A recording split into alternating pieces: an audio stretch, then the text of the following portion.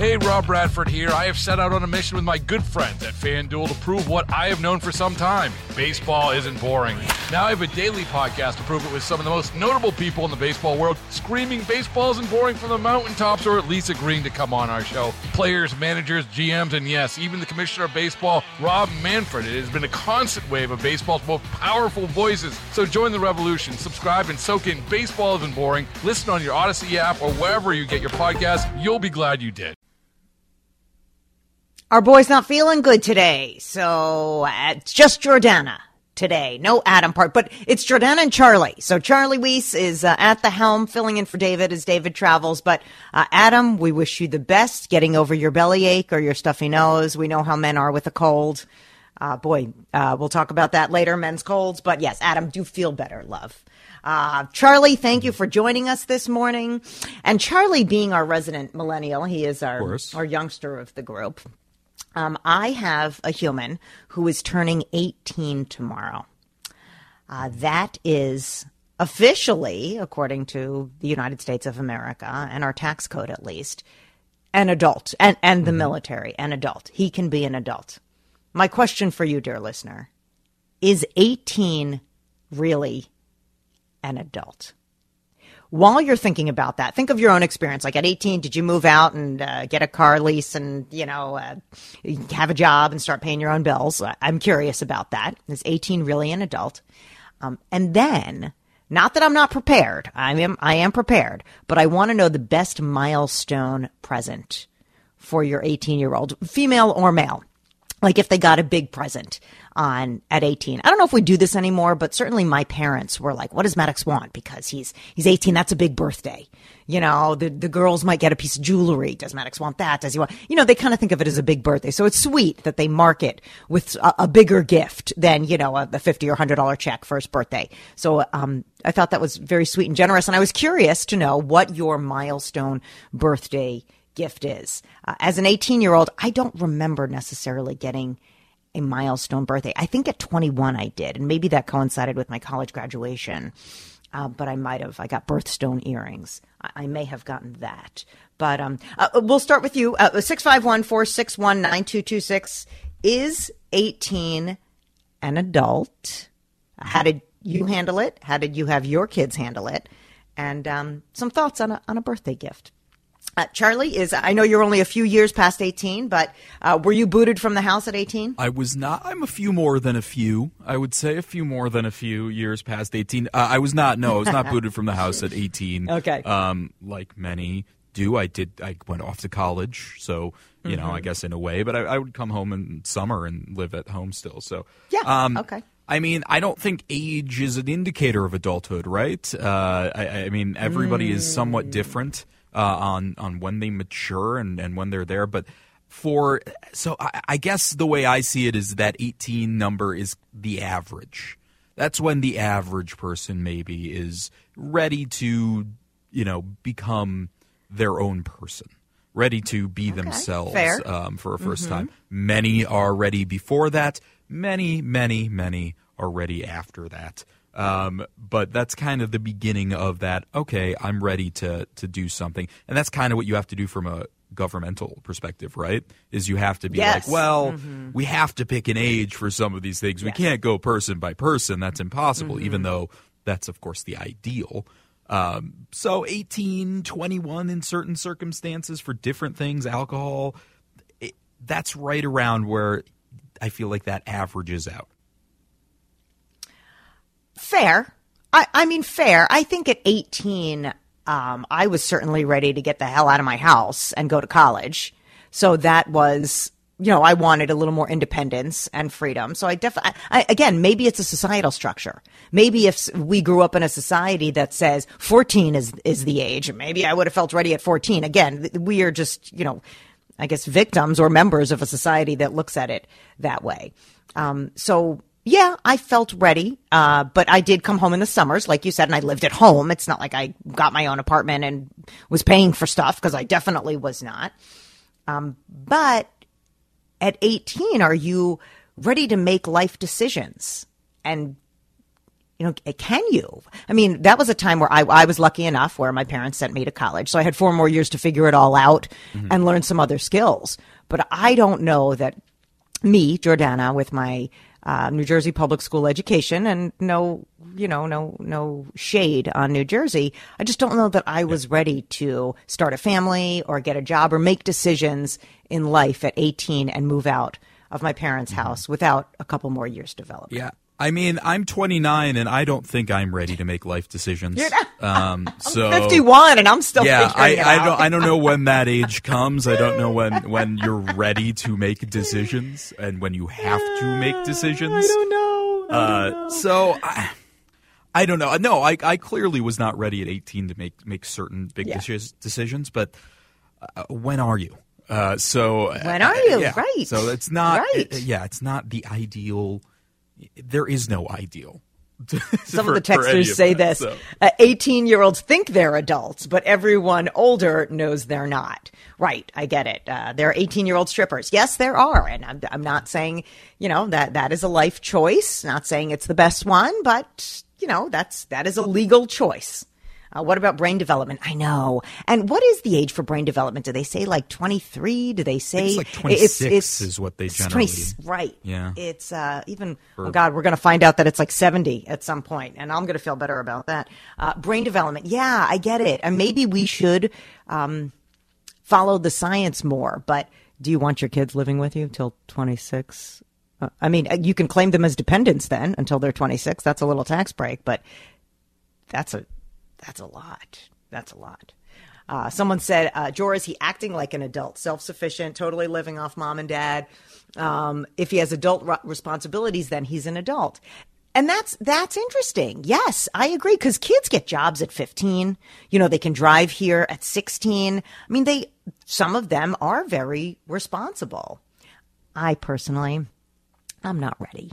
I wouldn't be ready. Like if we lived in a society where there was like no college and they just like went off and had babies and families and got jobs.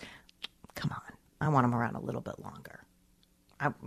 I certainly wasn't ready at 18. So I don't know. I'll have to ask them when we have dinner if he's ready to move out. But hey, Jor, what about those who think kids are ready to vote at 16?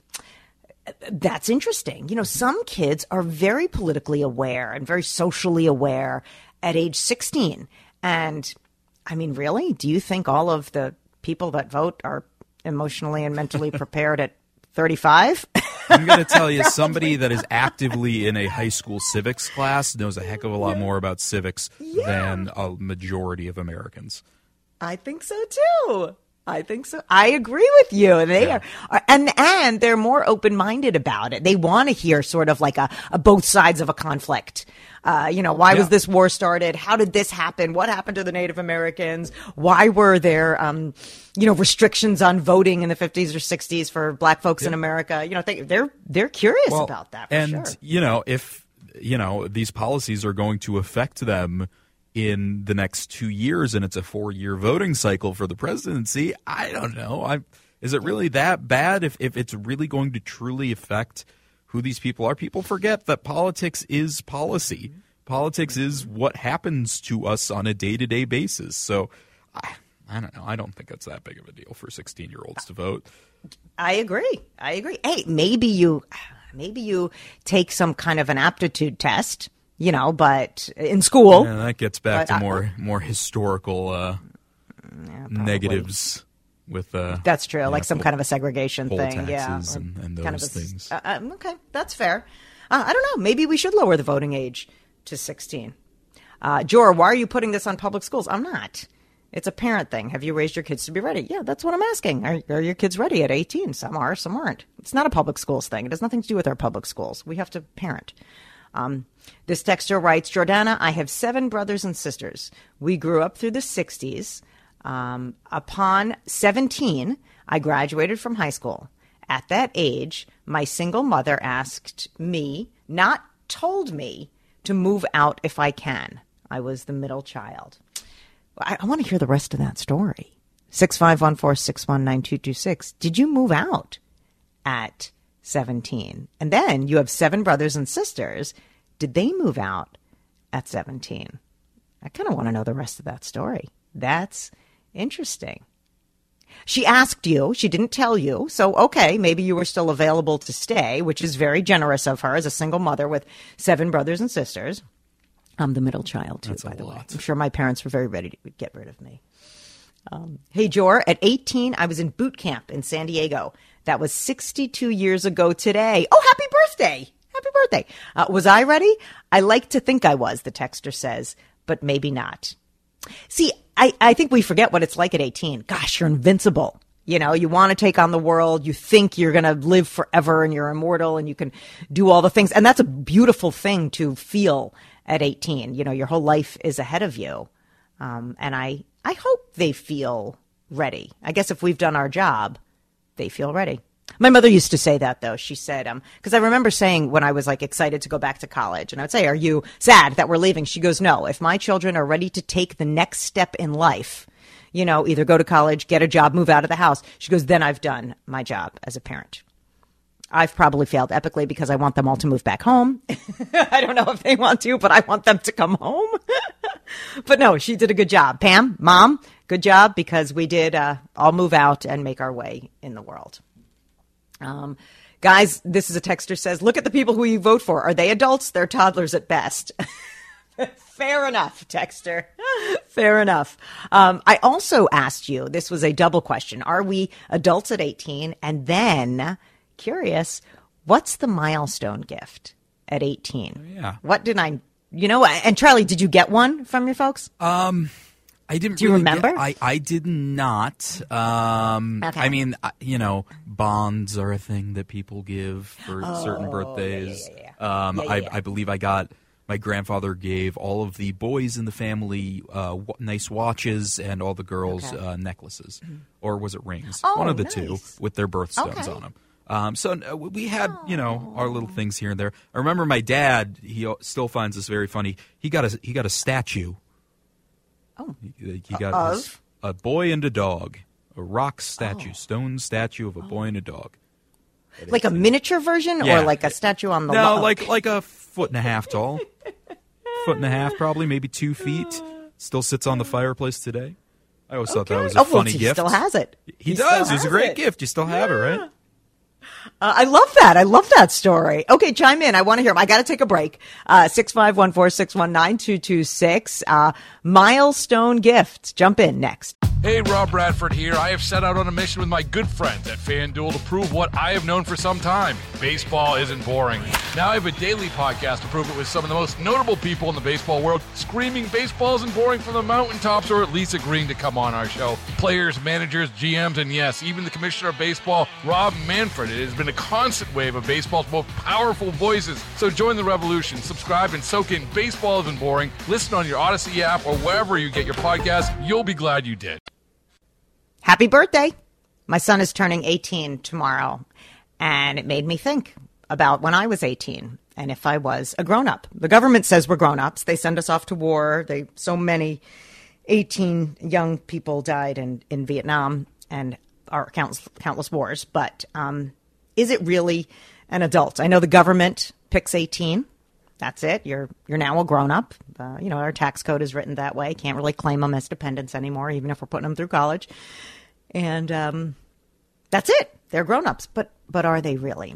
And because his birthday is tomorrow, don't worry. I've been thinking about fun presents for weeks now. Is there a milestone present that I'm missing to give my son? Some people say watches or, piece of jewelry, which I love. But is that what they want? They might want technology now, but curious about that.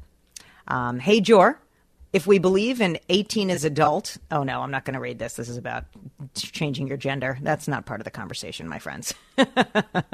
Sorry. This texter says, I graduated at 27, married at 18, helped put my husband through law school. Graduated at 17, sorry, married at 18. Yeah, helped put my husband through law school and had my first child at 19. It's been a great life. I get it. Thank you. Good job. Being in the military at 18, Jor, is different than living on your own because in the military you still don't have a lot of freedoms. I get that. Hey, Jor, at 18, I was managing a local A&W. I did that through my 4 years of college. Yeah, again, if you could be a manager of a store, that's a person. That's a job. You're a person. And you put yourself through college, so great job. Okay, per gifts, and Charlie had some good ones. Maybe the statue of a man and a boy isn't a great one, but that statue still exists, you remember right? How it. many years later? You sure as heck remember it, I'll tell you that much. Jordana, my parents gave us all 3 girls a beautiful cultured pearl necklace on our 18th birthday. I still wear it for special occasions. Mary from Minnetonka. Mary, that is so beautiful. That is so beautiful. And special gifts like that are very important. I know my parents gave me, birthstone earrings. I'm a ruby because I'm born in July. And I still wear those. I still wear those earrings. They're fantastic. Guys, I graduated from high school at 17 years old and received luggage as a graduation present. Then I moved to Chicago with 3 friends and lived downtown and went to college at 17. Wow, that is being a grown-up, by the way. If you're 17 and you graduate from high school, your parents give you luggage, you pack it up, and then you move to Chicago and go to college there, good for you. That's a full-on grown-up. Jordana, back in the day, I got a dictionary to take to college, as did all my peers. I still have it. It's collecting dust. Love my smartphone dictionary, though, LOL. Excellent. This texter says, beginning at age 13, we were reminded that at 18, you start paying rent or moved out. This texter joined the Marines at age 17, John in St. Paul. Okay. And if your parents are preparing you and saying, okay, look, at 18, this is your deal. Start saving money, get a job. At least they warned you, right? Didn't just boot you out. Jor, my gift at 18 was condoms. Okay. Need those. Jor, I got a tattoo. Well, that is what my oldest got herself. Oh, on the day she turned 18, against her parents' wishes, of course. Ha, ha, ha. We said at least wait a little bit. Okay. 18. I get it. Luggage. Someone said buy a stripper. I'm not buying him a stripper. That is not going to happen. Although he did say that he wants to go to Mystic Lake because they can gamble. Oh, yeah. So, Charlie, someone said to me, hey, at least it's not was it Adam? Sheik's or one of the strip clubs. I like that. Yes. So, but Mystic Lake works. That's the spot. Mystic Lake there's not great places for 18 to 20-year-olds to go. Once you hit 21, you're good. You got bars, you got other things. But 18-year-olds, there's not really a spot for you. Yeah.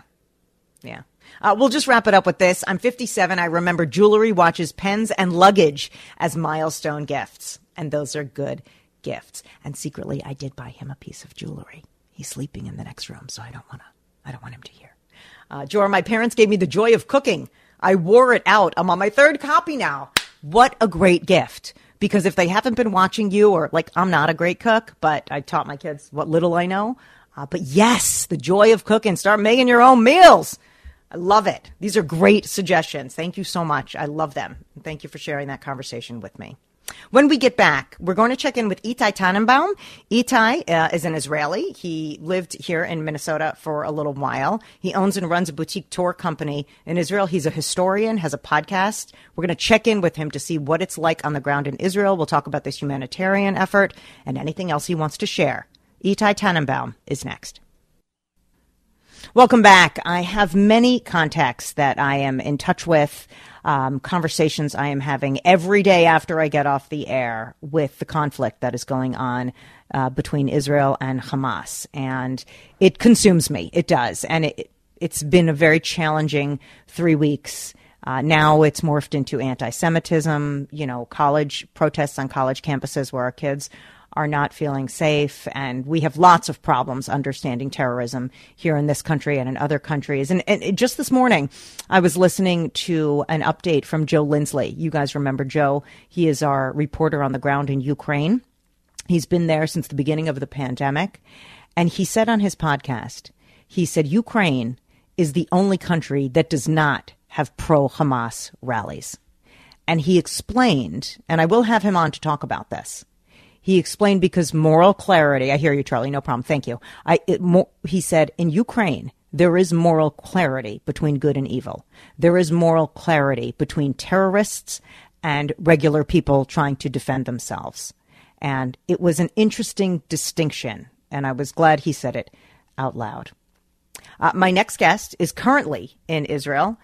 He is on the ground. His name is Itai Tannenbaum. Itai is an historian. He's got a podcast discussing current events in Israel called Inside Israel. Itai also owns and runs a boutique tour company in Israel, and he's joining us now on the John Schuster Coldwell Banker Hotline. Itai, thank you so much for the time today. My pleasure. Thank you. Now, you spent time in Minnesota, is that correct? Can you just briefly tell people why you were here? I was in Minnesota as an emissary that mainly educated about Israel and also advocated for Israel. I have a tour business, as you mentioned, and I was in Minnesota during the time that years ago there were suicide bombers all over Israel. The tour business went out of business for a couple of years, and I was offered to be the emissary in Minnesota, and I was there. Excellent. I want you to share with us, where are you now? Are you safe? And what is your everyday life like now? So first of all, yes, we feel safe. We're in the center of Israel, near Tel Aviv. And even though there are sirens a couple times a day that mark the incoming missiles into Israel, we're really not that afraid. Some of us are, most of us are not, I think. The reason is because we have this Iron Dome, which is a combined American-Israeli invention that shoots down the missiles. 90% are shot down. And also we have safe rooms and so on. So right now on the road, and when we're at home or at work, we actually, as soon as we hear the siren, we run towards our safe room. Not run, actually walk. We have a minute and a half in Tel Aviv to get to the safe room or to the shelter. On the road, we just stop on the side of the road, find some place to lie down, and we just lie down. In terms of life in Israel, it's getting back to normal. The first 2 weeks roads were empty, people did not go to work, etc. Now the roads are back. There's traffic jams again. People are going back to work. Kids are going back to school, even though they have to go back to school. Of course, not in the very south and not in the very north on the Lebanese border. But kids are going back to school on alternative days because the only schools they can go to are schools that have shelters. I'll tell you on a personal note, my daughter is in the intelligence in the Israeli Defense Forces. My significant other's son is actually fighting in the Gaza as we speak. And are we stressed? Yes, we are. Are we sleeping at night? Not very well. But we also understand that we have no choice. Do you have any communication with your significant other's son who's fighting in Gaza? Can you speak to him? That's a very good question, and the answer is no. We even know that there was some injured from Italian. He's fine because we got a message that the rest are fine. Those that were injured, their parents already know about it. We cannot speak. Their phones are not with them. The reason is because for security issues, they don't want, anyone hacking their phones, knowing where they are and so on. So the answer is no, and that's why it's so stressful. Wow. I can only imagine how stressful that is for you. Can you give us an update? Is there any news on the hostages? We know the IDF went in and they managed to rescue one soldier who was a hostage. Do we know how that happened? And are any more of those? I know you can't give me a lot of information, but are the families of hostages being notified or spoken to? It's a really good question. So first of all, let's understand the context. There are 242 hostages as we speak. The number keeps going up a little bit by one on every day because they're recognizing more and more hostages that we did not know about. But understand, many of the hostages are not Israelis. There are 54 hostages that are from Thailand. They're agricultural workers. They came to Israel only to work. And there's 54 of them out of the 242 are actually under Hamas custody. There's one from China, one from Sri Lanka, two from Tanzania, two from the Philippines. And I think what's most interesting is six of them are Russians. They could be Russian, dual citizenship Russian and Israeli. What's fascinating is there's talking about Hamas has said that in the next few days they're going to release some of the hostages. I'm willing to bet it'll be the Russians because Putin has good relations with the Hamas. He actually backs them, and there was a Hamas contingency that went to visit in Moscow, and Putin is becoming extremely, extremely anti-Israel. Only because the United States is an ally of Israel, by the way, or not only, but that's the main reason. In terms of the rest of them, the hostages are being kept. The reason they were able to only rescue one hostage is because she was kept on her own, and they got the intelligence information on where she was. They broke in, they got her. They're spread out, and you can be sure that they're all in tunnels, and it's very, very difficult to get to. On that point. The head of the Israeli Mossad, the Mossad is like, the American CIA. The head of the Israeli Mossad has been in Qatar. So have the Iranians. so has contingents from the Biden administration and others. And the reason is because, A, Qatar is the main backer of Hamas. If anyone is able to broker a deal, it'll probably be Qatar. But Qatar plays a very, very dirty game, which they play chess with everybody. On the one hand, they're America's ally. On the other hand, they're Muslim Brotherhood, which is what ISIS and Al-Qaeda and Hamas and all the rest of them are. So it'll be interesting to see what happens.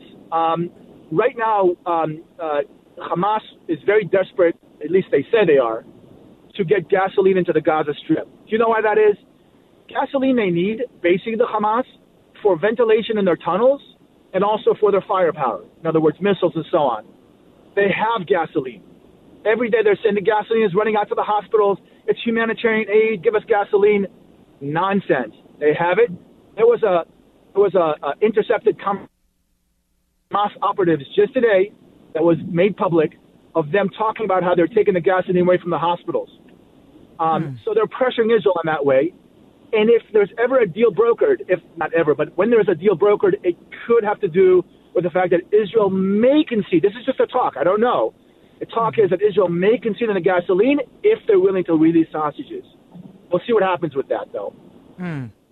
I want to talk more about that humanitarian aid. I understand when you've explained it, thank you, why gasoline is a very dicey thing to be sending into the Gaza Strip. We now know today that hundreds of injured Palestinians as well as dual citizens of other countries have been released through the Rafah crossing into Egypt. What other aid is being allowed in? Are we talking food, water, and also will more people be allowed to come out? Okay, so that's a great question. And so let me answer that in a couple different ways. First of all, know this. The reason that there are foreign passport holders that are being released from the Gaza is only because Israel has invaded and opened up a corridor. That's it. The last 3 weeks, the Hamas would not let anybody out. As a matter of fact, they barricaded, they put landmines on the roads and everything to not let anybody out. Israel's opened up a corridor after encircling Gaza, and now is allowing the foreign passport holders and anybody, because Israel keeps encouraging any civilian to go south of Gaza, that is. So that's the reason, one. Two, yes, because of that, there'll be more and more. Those who want to go south, they're allowed to go south, right? Not only are they allowed to, they're encouraged to go south, yes, because the fighting is in the north. Now, understand something.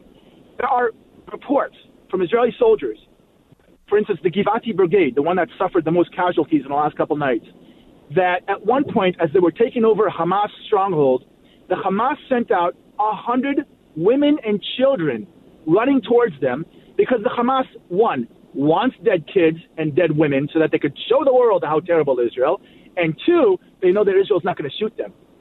And they're hoping that Israel would, but they know Israel's not going to.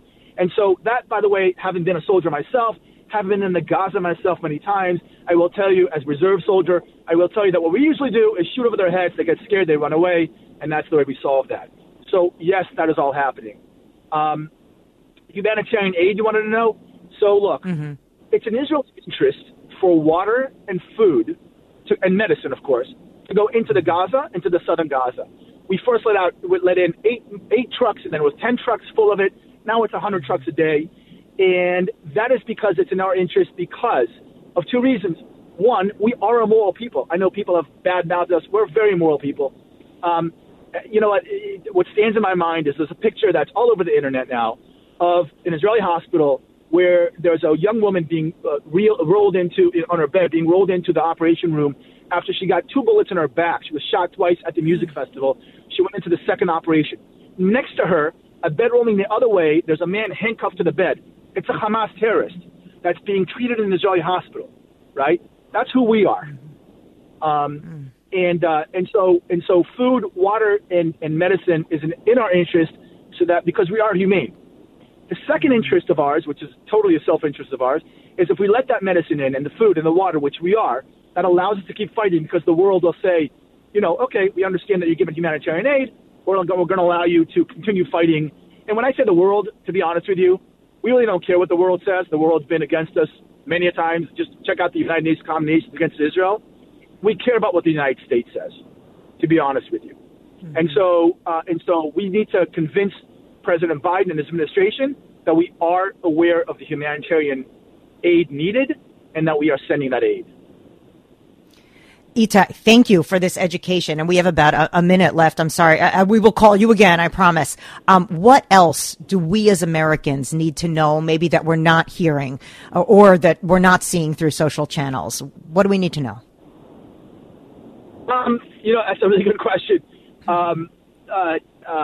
Look, I think the Israelis are just, I don't know how to say this. They are in shock, not only about the murder of Hamas, those monsters who murdered and decapitated our babies, but also about the reaction of demonstrations all over the world. Yeah. Now, what's interesting, these are not spontaneous. These are organized demonstrations. And what's fascinating is these demonstrations are not calling only for the eradication of Israel. They're calling for the death of the Jews, in plural, right? So Israelis are shocked by that. We thought we were in a different place. I think Americans are also shocked by that. I think the Brits and the Germans and so on. Having said that, polls in England and France that we look at say that 65% of England, of the British, and 65% of the French actually support Israel. But those demonstrators are out there, and incidentally, in France, they're calling death to Israel, death to France. These are the same people that volunteered for ISIS when ISIS was strong in the Middle East. So for Israelis looking outside of Israel, it is shocking. It's disturbing. We are very strong, and Israelis and Jews in general are very resilient. We haven't survived for thousands of years for nothing. We're very resilient. And so we know we're going to prevail. And that's the main Israeli consensus now. I will tell you one other thing that you should know, and that is that we've had a lot of division in Israel over our democracy, to be honest with you. You probably know this in the last months. You know, whether you're liberal or you're conservative or you're religious or you're secular, it doesn't matter. Israelis have come together. They're fighting shoulder to shoulder together, and that divisiveness is over, literally over. And that's the other thing you should know about what's going on in Israeli society. Itai Tannenbaum, historian, has a podcast. Please follow his podcast. It's called Inside Israel. He is also the owner and proprietor of a tour company. We hope to take one of your tours when things come down. Itai, we will call you again, but thank you so much for joining us and explaining everything this morning. My pleasure, and I wish this world peace. Oh, me too, sweetheart. And stay safe, please. We're praying for all of you. Thank you, Itai. Okay. Ooh, yes, we will take a minute and, let's download on that next. Right now it's 9:56. That's a Lindus Construction time check. Time to get free installation labor on Infinity from Marvin Windows. I'll be sharing Itai's information and the podcast and the conversation we just had on my social media at Jordana Verde on Instagram and on Threads, if anybody's on that. Important conversation, and we're going to keep having it more and more. And my takeaway also is he's right about how shocked. I'm shocked. I am a Jewish American. I am a Zionist. I am outspoken about supporting Jews' right to live and have a homeland. And that's what Zionism means, by the way, that you support a Jewish homeland in the state of Israel. And I am shocked at the anti-Semitism and the hate and the vitriol and how people are so uneducated about the situation in the Middle East. It has been shocking and hurtful. And maybe I'm naive, but I thought we were in a better place.